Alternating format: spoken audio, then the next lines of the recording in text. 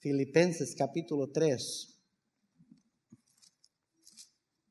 Y vamos a leer versículos 12, 13 y 14. Filipenses capítulo 3, versículos 12, 13 y 14. Así como están sentados, hermanos, nada más, pues sígame con su vista, o si quiere irlo leyendo conmigo en voz alta, está bien. Filipenses 3, versículos 12, 13 y 14. Amén. ¿Ya lo encontraron? Muy bien. Dice el versículo 12. No que lo haya alcanzado ya, ni que ya sea perfecto, sino que prosigo por ver si logro hacer aquello por lo cual fui también asido por Cristo Jesús. Hermanos, yo mismo no pretendo verlo ya alcanzado, pero una cosa hago, olvidando ciertamente lo que queda atrás y extendiéndome a lo que está adelante, prosigo a la meta, al premio del supremo llamamiento de Dios en Cristo Jesús. Les felicito al pastor, a la iglesia por el precioso tema del año. Deberíamos de venir a la iglesia para refrescar nuestra alma, para fortalecernos espiritualmente. Y típicamente el pastor y los hermanos líderes piensan y oran y seleccionan un tema que creen que va a ser algo que puede unir a la iglesia detrás del mismo pensamiento, el mismo amor por la obra, el mismo deseo. Para nuestra iglesia el lema de este año es prosigo, simplemente prosigo. Es la palabra clave que vemos en este pasaje. Si me acompaña tantito, vamos a orar y a pedir que Dios bendiga su palabra. Señor, te doy gracias por mis hermanos, por su fidelidad.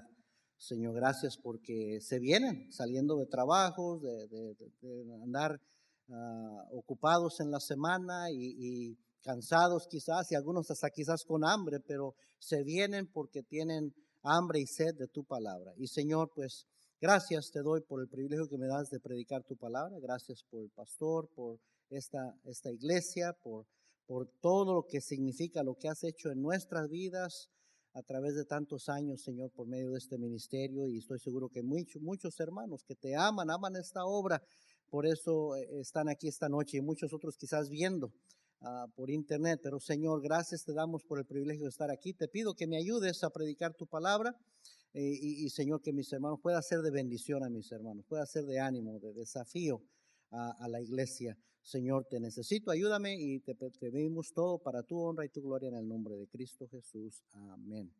La palabra clave es prosigo. Creo, oiga bien, que es una palabra que puede ser determinante en la vida. Oiga bien eso. Creo que puede ser, esa palabrita, prosigo, puede ser determinante en su vida, en mi vida. Sí, puede determinar, por ejemplo, que usted, qué metas va a tener y que las alcance, que las logre. Esa palabra, prosigo. Puede, cuando usted enfrente obstáculos, puede determinar que usted, en vez de detenerse, usted siga adelante. Que usted le dé la vuelta o se los brinque, pero no deje que eso lo detenga. Mucho menos que lo desvíen. A veces obstáculos o tropiezos desvían a los cristianos. Pero esa palabra, esa actitud, ahorita lo vamos a ver, puede determinar que los obstáculos no lo detengan a usted. Si viene una adversidad, que no se desanime. Si viene una tentación, que usted no caiga en tentación. Y si llega a caer en tentación y peca, ¿sabe qué? Que se vuelva a levantar. Esa palabra puede determinar que usted, en vez de quedarse ahí caído, que usted se vuelva a levantar. La Biblia dice 7 veces cae el justo y vuelve a levantarse. Esa palabra, prosigo, puede ser determinante. Puede ser determinante en que usted vea progreso personal, progreso en su familia, en su hogar, progreso financiero, económico, progreso espiritual, progreso hasta en su ministerio, hermano, que sirve al Señor. Prosigo. Es una palabra que puede hacer la diferencia. La diferencia en tener una perspectiva positiva, optimista, en vez de una actitud negativa, pesimista. Prosigo puede hacer la diferencia en que usted continúe creciendo a través del tiempo, porque el cristiano siempre tiene que estar creciendo, y no solo eso, siendo útil al Señor, en vez de quedarse estancado, como muchos cristianos parece que así se quedan. Y ¿sabe qué? Hasta a mí me ha pasado.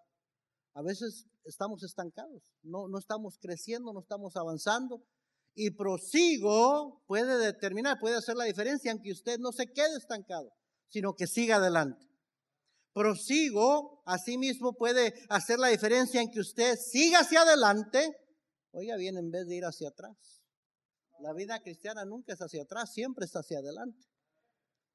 Prosigo puede hacer la diferencia en que usted sea diligente y productivo en vez de negligente y hasta un tropiezo a otros cristianos. Prosigo puede hacer la diferencia en que usted persevere hasta el fin en vez de darse por vencido y, como dicen, cuitear.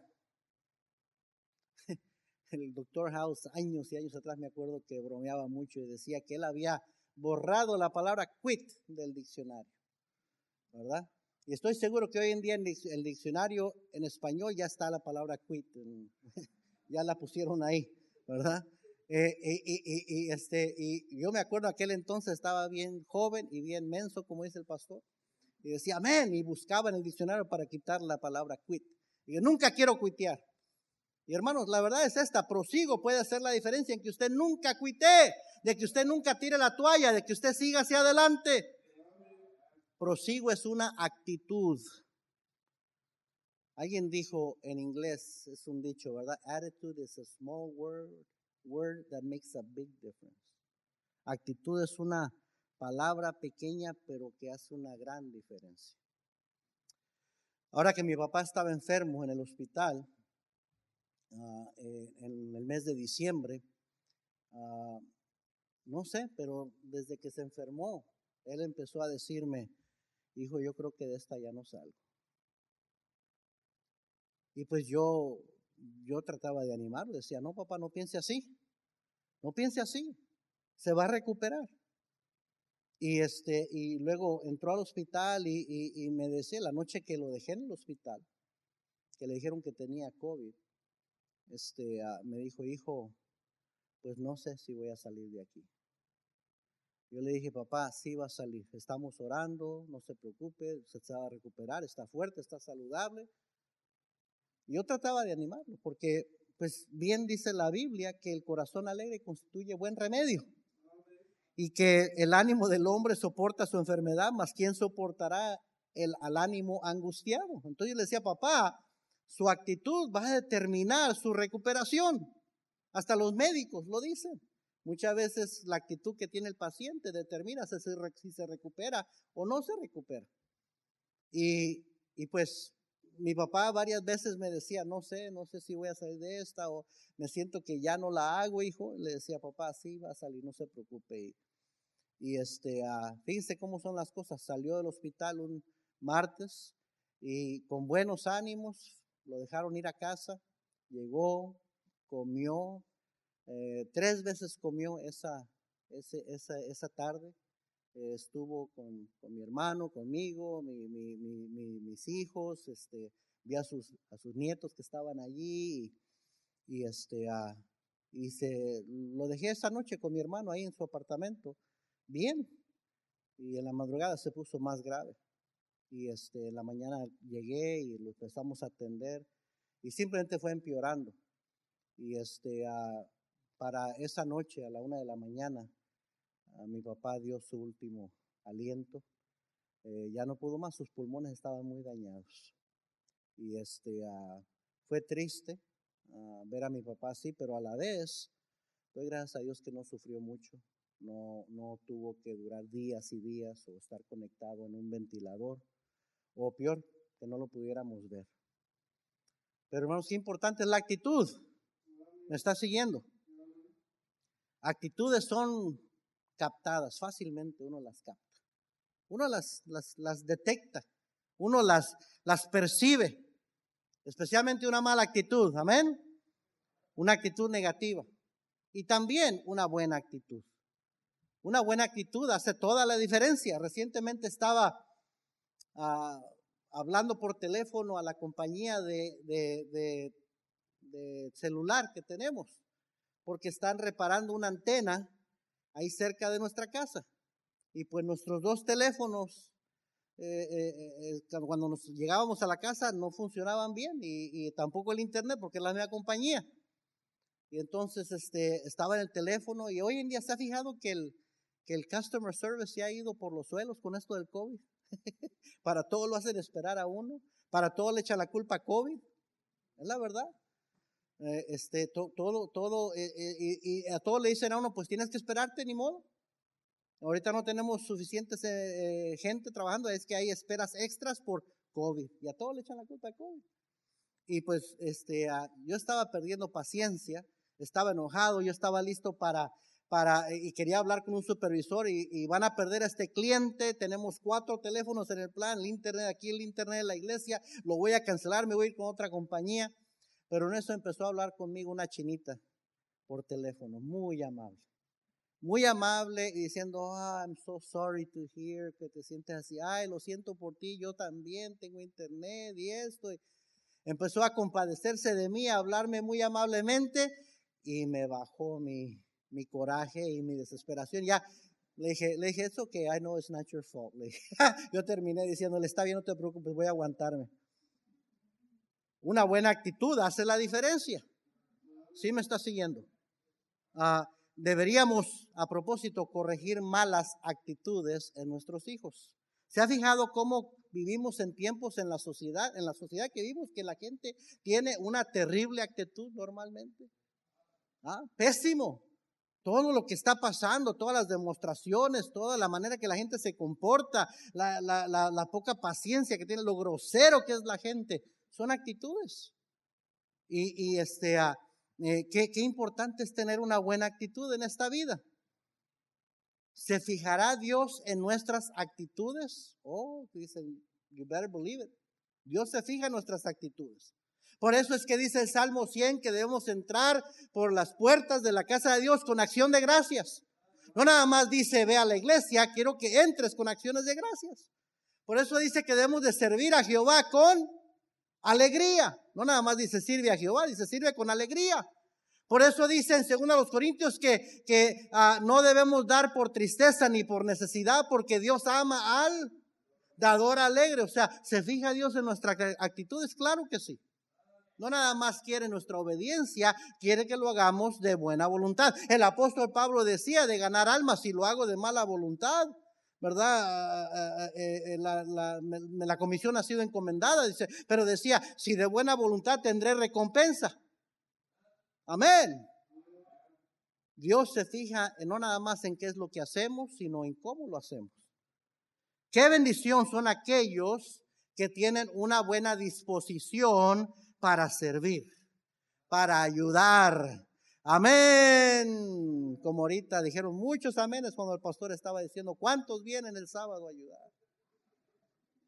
Y sabe que yo sé que él sabe que sí van a venir. Pero hermanos, yo me sentí mal ahorita, un poquito mal, porque nada más 5 o 6 levantaron la mano y no había amenes. Y yo no soy de esta iglesia, digo, ya no estoy aquí. Yo me sentí mal. Yo estaba pensando ahí, mejor el pastor me hubiera preguntado cuántos. Porque sí van a venir, yo sé que sí van a venir. Amén, hermanos, sí van a venir. Sí van a venir a la hora de la hora, sí van a venir muchos a ayudar. No, yo sé que no van a venir 5 nada más o 6, sí van a venir más. Pero hubiera hecho una gran diferencia que hubieran dicho amén. Y que hubieran levantado la mano. Yo le voy a decir una cosa, yo soy de aquellos que, bueno, cuando estaba aquí, yo levantaba la mano aunque no estaba seguro. Decía, a ver después cómo le hago. Pero yo no voy a ser uno de los que no levantan la mano y dar un mal ejemplo a otros. O ser un tropiezo a otros. Amén. Qué bendición son aquellos que tienen una buena disposición para servir, para ayudar y hacer lo que hacen con empeño, con alegría. Hermanos, no perdamos eso. Digo, yo sé que esta es una iglesia dadivosa y dan para la obra de Dios. Pero muchos cristianos, si no tienen cuidado, pueden decir, al cabo que ya doy, que otro más vaya y trabaje. Amén. O sea, la Biblia nos llama a estar ocupados en nuestra salvación. Y hermanos, qué importante y qué bendición son aquellos que hacen lo que hacen con alegría. ¿A cuántos otros hermanos inspiran, animan, ayudan, muchas veces sin saberlo, solamente por traer una buena actitud? Son personas que hacen una diferencia en nuestras vidas. ¿Qué le voy a decir? Yo creo que no estoy diciendo, no digo lo que voy a decir por halagar al pastor, por hacer la barba al pastor, de ninguna manera. Ya tengo 31 años de conocerlo y doy gracias a Dios. Siempre lo he conocido por ser un hombre no optimista, sino un hombre de fe. Pero se nota en su optimismo. Y cuando veo al apóstol Pablo y esa actitud, prosigo, me acuerdo de mi pastor. Si alguien que veo que siempre está con esa actitud, vamos a seguir adelante, vamos a proseguir. No darse por vencido, no dejar que las circunstancias lo desanimen, es el pastor. Y hay que dar gracias a Dios por un pastor así. Porque muchos pastores se dan por vencidos, muchos pastores dicen, si vienen bien, si no. Si se hace bien, si no, no. Y no, ya cuando un pastor piensa así, ya tiene un pie afuera pensando en la salida, hermanos. Hay muchas cosas que pueden desanimar al siervo de Dios. Me acuerdo que escuché una vez un mensaje que se llamaba Anima a tu animador. ¿Y qué cierto es eso? Hay que animar al que me anima a mí cada semana desde este púlpito. Porque si él se desanima, ¿quién me va a animar a mí? Amén. Y una buena actitud anima mucho a un pastor. Digo, yo soy de los que no quiero aménes nomás porque digan amén. Pero siendo sincero, un amén sincero, un amén con ganas, me anima. El hecho de que ustedes están aquí, anima a su pastor. Me anima a mí, que soy el pastor, el predicador invitado. Amén. Mire Filipenses 2:19. Filipenses 2:19. Espero en el Señor Jesús enviaros pronto a Timoteo. Mire, este es el apóstol Pablo. Y empieza a referirse de Timoteo. Espero en el Señor Jesús enviaros pronto a Timoteo, para que yo también esté de buen ánimo al saber de vuestro estado. Pues a ninguno tengo del mismo ánimo y que tan sinceramente se interese por vosotros. Porque todos buscan lo suyo propio, no lo que es de Cristo Jesús.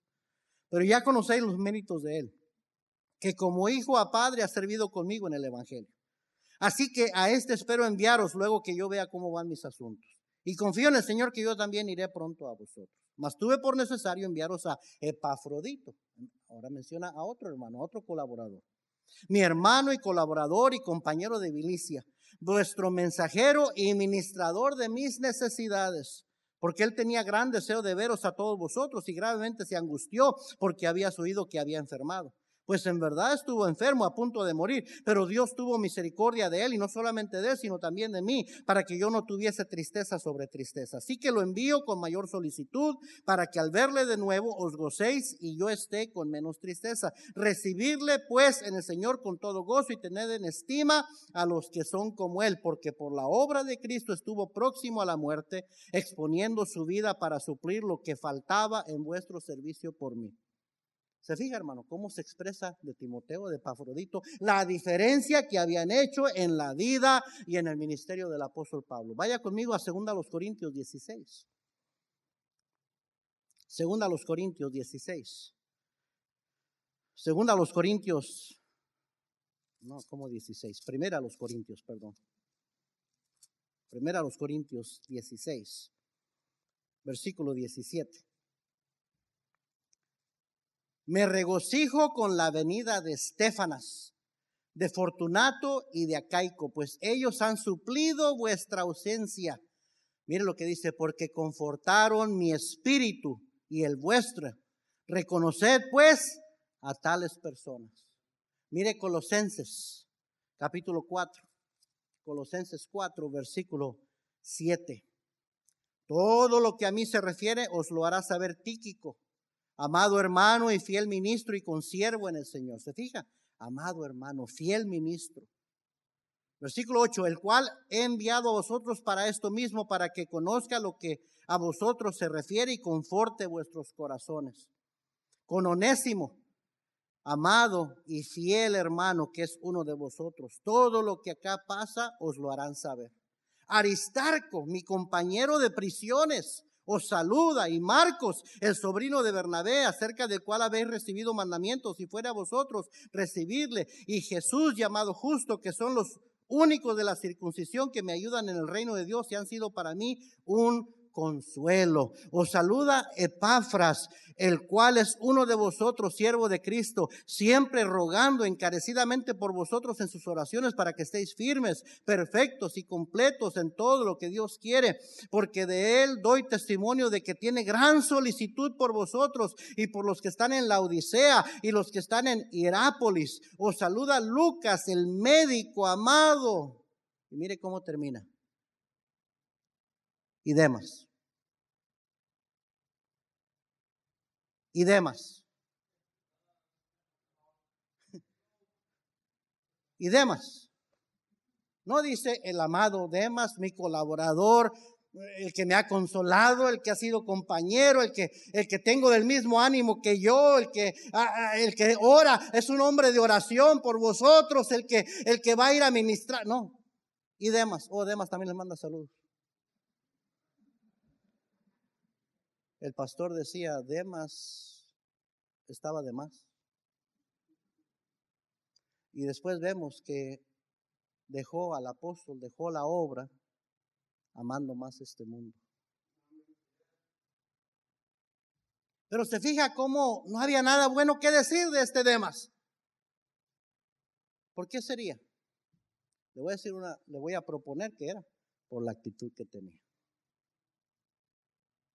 Hay hermanos que tienen una tremenda actitud, que su presencia, su ánimo, su esfuerzo, su alegría, su disposición hacen una diferencia en nuestras vidas.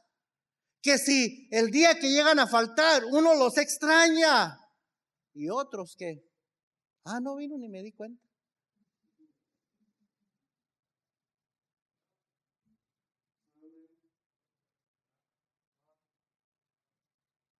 Qué importante es una buena actitud, una buena disposición.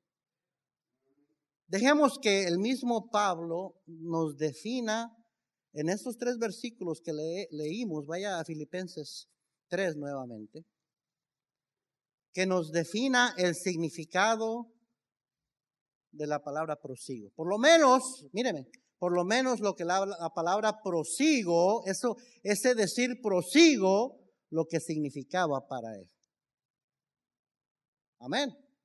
Mire el versículo 12. No que lo haya alcanzado ya, ni que ya sea perfecto, sino que prosigo por ver si logro asir. Esa palabra asir quiere decir alcanzar aquello por lo cual fui también asido o alcanzado por Cristo. ¿Sabe lo que significaba para el apóstol? Número 1, el deseo de descubrir y hacer la voluntad de Dios. Amén. La voluntad de Dios en su vida. Hermanos, Dios nos creó con un propósito. Salmo 139, vaya ahí conmigo bien rápido, por favor. Salmo 139, o escúchelo. Y el versículo 13 al 16. Porque tú formaste mis entrañas, tú me hiciste en el vientre de mi madre. Aquí el salmista está hablándole a Dios. Está alabando a Dios, está agradecido con Dios, está reconociendo, tú me hiciste. Versículo 14, te alabaré porque formidables, maravillosas son tus obras. Estoy maravillado y mi alma lo sabe muy bien. No fue encubierto de ti mi cuerpo, bien que en oculto fui formado y entretejido en lo más profundo de la tierra. Mi embrión vieron tus ojos y en tu libro estaban escritas todas aquellas cosas que fueron luego formadas sin faltar una de ellas. La vida de cada uno de ustedes, hermano, la vida de cada uno de ustedes jóvenes y adultos y todos los que estamos aquí, ni una vida es accidente. Amén. Estaba predicando este mensaje el primer domingo del año y hice pasar a mi hijo Fred y y les dije a los hermanos, cuando Fred nació, tenía Iseli, no había cumplido un año. Cuando mi esposa salió embarazada de Fred, ¿sabe lo que dijimos los dos? Ups. Ups. No esperábamos que mi esposa saliera embarazada tan pronto. Pero les dije a los hermanos, ¿verdad? Y mi hijo ha crecido en la iglesia, aquí, en esta iglesia que llegamos, fuimos salvos cuando él tenía 2 años de edad. Y es mi asistente de pastor, es mi director de jóvenes, me ayuda con la música, hace muchas cosas, una tremenda bendición a mi vida. Les dije, mi hijo no fue un accidente. Amén. Yo no sé qué haría sin mi hijo. La bendición que ha sido a nuestras vidas, la bendición que ha sido a las vidas de tantos otros hermanos en el ministerio. No hay accidentes. Vivimos en tiempos donde la vida humana parece no valer nada. Vivimos en una sociedad que menosprecia la vida humana. Pero nosotros tenemos que ser recordados que cada uno de nosotros, cada vida es valiosa a los ojos de Dios. Y no es un accidente. Pues Dios nos creó con un propósito. La vida de nadie es insignificante ni tampoco irrelevante para Dios. En Hebreos 9:27 dice la Biblia que está establecido para los hombres que mueran una sola vez. Esa palabra establecido quiere decir que ya está puesta la fecha. En inglés dice it is appointed. Esa palabra appointed nos recuerda de un appointment, de una cita, ¿sí o no? Dios dice que Él ya sabe el día que vamos a morir. Así como Él, son las dos cosas que no tenemos ningún control en nuestras vidas, ¿sabe? El día que nacimos y el día que vamos a morir. Pero Dios sabe perfectamente porque Él nos entretejió en el vientre de nuestras madres. Él tiene un propósito, el por qué permitió que naciéramos. Él sabía cuándo íbamos a nacer y Él sabe el día que vamos a morir. Y el punto de nuestro nacimiento al punto B de nuestra muerte, en esa línea que es la vida, un tiempo indeterminado para nosotros, pero Dios ya lo sabe. ¿Qué hacemos con ese tiempo? ¿Qué se llama ese tiempo? Se llama el propósito que Dios tiene para nuestras vidas. Hay un propósito de lo que Él quiere hacer con nuestras vidas en ese tiempo que estamos aquí, hermanos. ¿Me está siguiendo? Dios no creó a nadie a propósito para ser condenado al infierno. Pues dice la Biblia claramente que Él no quiere que ninguno perezca, sino que todos procedan al arrepentimiento. Y que de tal manera amó Dios al mundo que ha dado a su Hijo unigénito para que todo aquel que en Él cree no se pierda, mas tenga vida eterna. Gracias a Dios por nuestra salvación. Amén. Le estaba platicando al pastor esta mañana de un hombre allá en Fort Collins, Colorado, que tuvo un accidente aparentemente, un accidente automovilístico. Pastor, fue hace 6 años. Tiene 6 años conectado a una máquina. De eso me enteré el día de hoy. Me habían dicho, ¿verdad? Necesita que alguien le vaya a hablar de Cristo porque una máquina lo está manteniendo respirando. Quedó completamente sin uso de sus músculos, de su cuerpo, de aquí para abajo. Paraplegic, les dice. Y entonces está con una máquina y me enteré que desde hace 6 años y pues un hermano de nuestra iglesia que lo conoció de joven dice, pastor, quiero ir para allá a testificarle porque está aquí aparentemente, no sé si tiene documentos o no y no tiene cómo pagar la cuenta. Y le han dicho, el hospital está diciendo cada rato, pues mejor te desconectamos porque México no lo quiere, así como está, no lo van a recibir. Entonces le dicen, ya no hay nada que podamos hacer por ti. Y la cuenta se está juntando, se está haciendo más y más grande. Entonces le están diciendo en otras palabras, déjanos ya desconectarte mejor, ya, muérete, porque es lo único que te está manteniendo con vida. Y entonces uno como cristiano se entera de algo así, siente algo de responsabilidad, decir, pues, si alguien puede ir a hablar de Cristo, hay que ir a hablar de Cristo. Y entonces estaba llamando a un pastor que conozco allá para que fuera a visitarlo. Y mientras pasaba la mañana, él estaba averiguando si alguien sabía de él y encontró un hermano de su iglesia que lo conoció también y que ya ha ido 3 veces a testificarle. Y no ha querido aceptar a Cristo. 3 veces ha ido a testificarle. Y las 3 veces ha rechazado a Cristo. Entonces, pues eso cambió ya. Dije, wow, ¿cómo alguien estando en esa condición y sabiendo que cualquier momento le desconectan la máquina y tiene que estar frente a Dios y darle cuentas de su vida, cómo es que rechaza a Cristo? Y dije yo, gracias Señor por salvarme. ¿Cómo puede el corazón de alguien ser tan duro? ¿Cómo puede ser alguien tan necio, tan duro y rechazar a Cristo? Pero posiblemente yo pude haber sido uno de esos. Qué bueno que el Señor tuvo misericordia de mí y me salvó. Gracias a Dios por nuestra salvación. Pero oiga bien, Dios nos salvó también con propósito, no para sentarnos y calentar la banca, como dice, sino que nos salvó con propósito. Efesios 2, 8 al 10, porque por gracia sois salvos por medio de la fe, y esto no es de vosotros, es don de Dios, no por obras, para que nadie se gloríe, porque somos hechura suya, creados en Cristo Jesús para buenas obras, las cuales Él preparó de antemano para que anduviésemos en ellas. Él tiene un plan por el cual nos salvó. Amén, hermanos. ¿Se acuerdan cuando Pablo rumbo a Damasco, en el camino rumbo a Damasco, tuvo ese encuentro con el Señor Jesús? Pablo hizo 2 preguntas. La primera pregunta que hizo es, Señor, ¿quién eres, Señor? ¿Quién eres, Señor? Y ya el Señor Jesús le dijo, yo soy Jesús, Saulo, a quien tú persigues. Dura cosa te es dar cosas contra la hijo. Y la siguiente pregunta que hizo Pablo inmediatamente fue, ¿qué quieres que yo haga? Y si vemos Filipenses y si vemos las cartas, las otras epístolas que escribió Pablo, vivió el resto de su vida después de su salvación tratando de alcanzar, de asir la razón por la cual Cristo le salvó. Él quería saber, ¿qué quieres hacer con mi vida? ¿Cuál es tu propósito para mí, Señor? ¿Por qué me salvaste? ¿Por qué a mí sí y a Él no? Tiene que haber una razón. Amén. Dios nos creó con un propósito, Dios nos salvó con un propósito, Dios nos llamó con un propósito. Amén. Primera a los Corintios 1. Primera a los Corintios 1.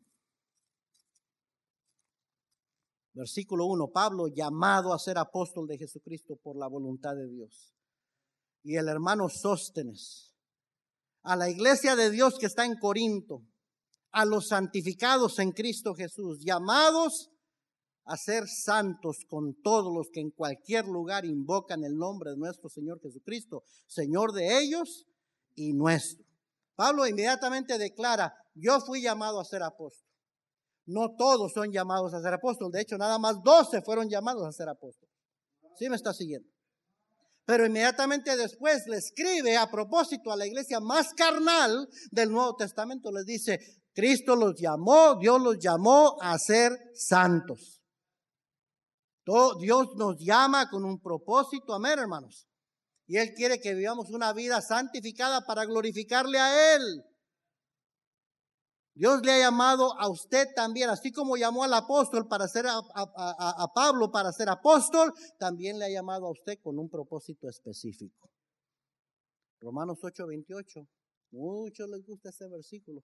Muchos cuando están pasando por pruebas y dificultades, adversidades, se acuerdan de Romanos 8:28 y lo repiten para como confirmar a sí mismos, a animarse a sí mismos, fortalecerse a sí mismos. Y sabemos que a los que aman a Dios, todas las cosas les ayudan a bien. Pero no termina ahí, dice, esto es a los que conforme a su propósito son llamados. ¿Quieres que todas las cosas te ayuden a bien? La pregunta es, ¿estás viviendo de acuerdo a su propósito? ¿Te importa cuál es su propósito para tu vida? ¿Estás viviendo para hacer la voluntad de Dios en tu vida? El lugar más seguro en la vida es en el centro de la voluntad de Dios, haciendo la voluntad de Dios. En paz me acostaré y así mismo dormiré, porque solo tú, oh Dios, me haces vivir confiado. Amén. ¿Por qué confiado? Porque estoy en el centro de la voluntad de Dios. Amén. Prosigo, para Pablo significaba, quiero alcanzar, quiero descubrir la voluntad de Dios para mi vida. Tengo que seguir buscando. El hecho de que hiciste la voluntad de Dios el día de ayer no quiere decir que la vas a hacer el día de hoy, el día de mañana. Cada día debe de ser una meta que estás queriendo alcanzar. Amén. Mire el siguiente versículo, ya estoy en la recta final. Filipenses, capítulo 3, versículo 13. Hermanos, yo mismo no pretendo haberlo ya alcanzado. Hasta ahí nada más. ¿Sabe lo que significaba para el apóstol Pablo prosigo? Significaba la realización de que aún le hacía mucha falta. Amén. ¿Qué le hacía falta? Mire Efesios, una página hacia atrás. Efesios 4, versículo 11. Y él mismo constituyó a unos apóstoles, a otros profetas, a otros evangelistas, a otros pastores y maestros, a fin, míreme, esa es la razón por la cual usted está aquí en la iglesia. Esa es la razón por la cual Cristo le salvó y le puso en esta congregación. A fin de perfeccionar a los santos para la obra del ministerio, para la edificación del cuerpo de Cristo. ¿Hasta cuándo? Hasta que todos lleguemos a la unidad de la fe y del conocimiento del Hijo de Dios. Mire lo que dice, a un varón perfecto, a la medida de la estatura de la plenitud de Cristo. ¿Sabe qué? Todavía no he alcanzado. Yo no puedo decir que ya llegué, que ya soy a la medida de la estatura de Cristo. ¿Puede usted decir eso? No, todavía nos hace falta mucho. Amén. No podemos decir, ya llegué, ya alcancé en mi crecimiento, en mi madurez, en ser más como Cristo. No, me hace falta, me hace mucha falta. Y eso es lo que significaba para el apóstol. Decía, no pretendo haberlo ya alcanzado. Me hace mucha falta. Pero ¿sabe qué es lo triste? Que muchos cristianos están estancados porque se les olvida o piensan que ya llegaron, que ya están bien así, que ya no necesitan seguir creciendo, aumentando, haciendo más, sino se quedan confortables. Y si no tenemos cuidado, nos puede pasar a todos. Yo tengo que cuidarme de eso. El pastor tiene que cuidarse de eso. Usted tiene que cuidarse de eso. De llegar a un punto de decimos, ya alcancé, ya estoy bien así. No, es lo peor que le puede pasar a un cristiano. ¿Ha leído el mensaje de Cristo a la iglesia en la Odisea? ¿Sabe lo que le dijo a la iglesia en la Odisea? Me das asco. Te vomitaré de mi boca. ¿Sabe por qué? Porque el problema de ellos es, no tengo necesidad de nada. Así estoy bien. Prosigo significa la realización de que aún me hace mucha falta. Hermano, no pretenda ser algo que no es. ¿Se acuerdan de Pablo allá en Romanos capítulo 7 que decía, me doy cuenta de esto, que el mal está en mí? La ley es espiritual, mas yo soy carnal, vendido al pecado. Pablo era bien transparente, bien sincero. Y él decía, me hace falta mucho. Miserable de mí, ¿quién me librará de este cuerpo de muerte? El apóstol, el gran apóstol Pablo. Yo he dicho muchas veces, si uno le dijera a un hermano o una hermana, el problema con usted, hermano, el problema con usted, hermana, es que usted es carnal, hoy en día hasta se ofende, se va de la iglesia. Y el apóstol Pablo decía, mi problema es que soy carnal. Algo que usted batalla con reconocer. ¿Sabe qué, hermano? Mi problema es que soy carnal. Batallo con mi carne. Me hace falta mucho. No he alcanzado todavía. Entonces debo de proseguir. Tengo que proseguir. Por último, dice Filipenses 3, versículo 13. Pero una cosa hago, olvidando ciertamente lo que queda atrás y extendiéndome a lo que está delante, prosigo a la meta, al premio del supremo llamamiento de Dios en Cristo Jesús. Prosigo para el apóstol significaba la determinación de seguir adelante. De seguir adelante luchando. Amén. De seguir adelante batallando. De seguir adelante levantándose cuando caía. De seguir adelante subiendo al siguiente nivel. De seguir adelante tratando de ser un mejor cristiano. Tratando de ser un mejor esposo. Tratando de ser un mejor padre. Tratando de ser un mejor hijo. Tratando de ser un mejor líder. De seguir adelante en la obra del Señor. Olvidando lo que queda atrás y extendiéndonos hacia adelante. Intentando lograr metas. Resoluciones. Dicen que cuando uno la mayoría de la gente hace resoluciones el 31 de diciembre, el 1 de enero y para fines de enero, entrando febrero, ya las dejó de hacer. Prosigo puede ser la diferencia en que usted las termine o las retome otra vez y siga adelante. Y no diga, ay, ¿para qué otra vez si nunca lo hago? ¿Para qué digo que voy a leer la Biblia en todo el año si no lo hago? Retómelo y termine, hágalo. Pablo decía, prosigo a la meta. No dijo a las metas, a la meta. Singular. ¿Sabe por qué? Porque ¿cuál era su meta? Era Cristo Jesús. Era agradar al Señor Jesucristo. A propósito, dice la Biblia que es el autor y el consumador de la fe. Todo lo que hacemos, míreme, debería ser para el Señor Jesucristo. Puestos los ojos en Jesús, el autor y el consumador de la fe. Él es el que estuvo ahí al principio, el que me salvó. El que me conoce tal como soy yo, con todos mis defectos y todas mis debilidades. Y aún así me amó y me aceptó. Dice la Biblia que somos aceptos en el amado. Y Él es el que va a estar ahí cuando dé mi último suspiro para recibirme en la gloria. Y todo lo que hago debería hacerlo para Él, por Él. No para agradar a un pastor, no para agradar a otro hermano, para agradarle a Él. Proseguir, proseguir, proseguir. 2020 fue un año histórico. Un año definitivamente de interrupciones. Para muchos un año de pérdidas. Para otros un año de ruina económica. Para otros 2020 fue un año de desánimos. Dicen que hasta muchos están deprimidos y los suicidios han aumentado. Muchos ministerios aún no se han recuperado. Otros, como este ministerio, creo que es un tiempo, 2020 fue un tiempo para redefinirse.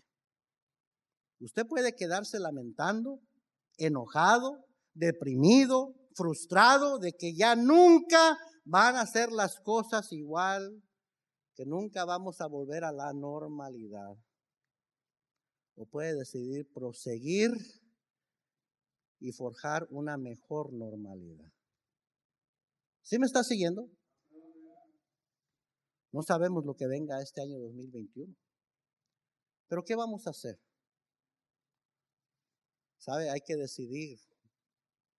Yo creo que cada día de nuestras vidas, cada principio de un año nuevo, cada día lunes en la mañana, cuando uno comienza la semana, hay que decidir, voy a proseguir.